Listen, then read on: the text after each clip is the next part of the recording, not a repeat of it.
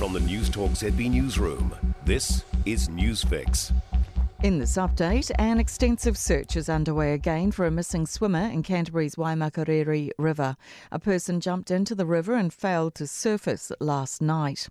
Taking the fuel out of the fire in the far north, firefighters have contained about 80% of the 2,000-hectare fire, which is burning near a village in Kaimomo, north of Awanui. Joey Dwyer reports. Residents were able to return to their homes yesterday after being forced to evacuate on Sunday. Firefighters will carry out a controlled burnout this morning in order to remove around 15 hectares of unburned vegetation. It removes the risk of the vegetation becoming fuel for spreading the fire. Residents who see smoke are being assured it is planned and controlled. The number of new COVID infections in New South Wales has exploded. There are 5,715 new cases, almost as many recorded across Australia nationwide the day before, and an increase of nearly 2,000 in the state. The number of people in hospital has climbed to 347, up 45 with 45 in ICU. An Auckland pharmacy seeking clarity on exactly when COVID-19 booster shots can be rolled out. The government's reduced the minimum wait period between the second and third jab from 6 months to 4 starting next year. But a South Auckland pharmacist says they've received conflicting information from officials on when boosters can be administered.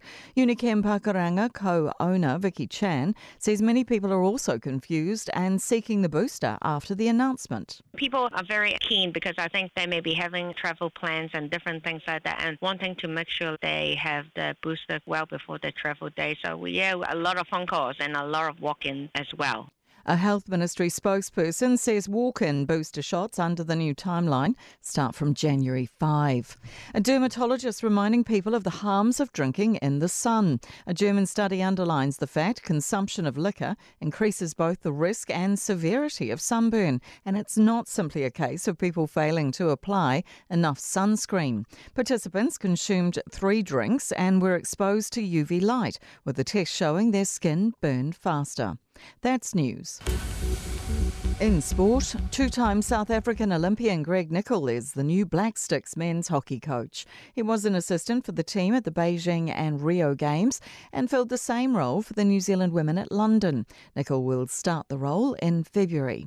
New Zealand cricket coach Gary Stead's faced a barrage of media bumpers after Mumbai hero Ajaz Patel's omission from the Test squad to face Bangladesh.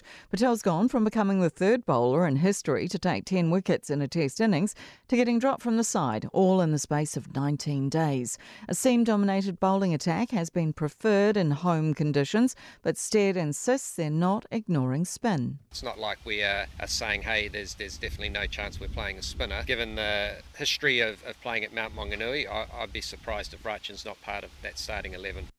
Rachin Ravindra is set to play as a spinning all-rounder. That's sport. I'm Jodie Gill.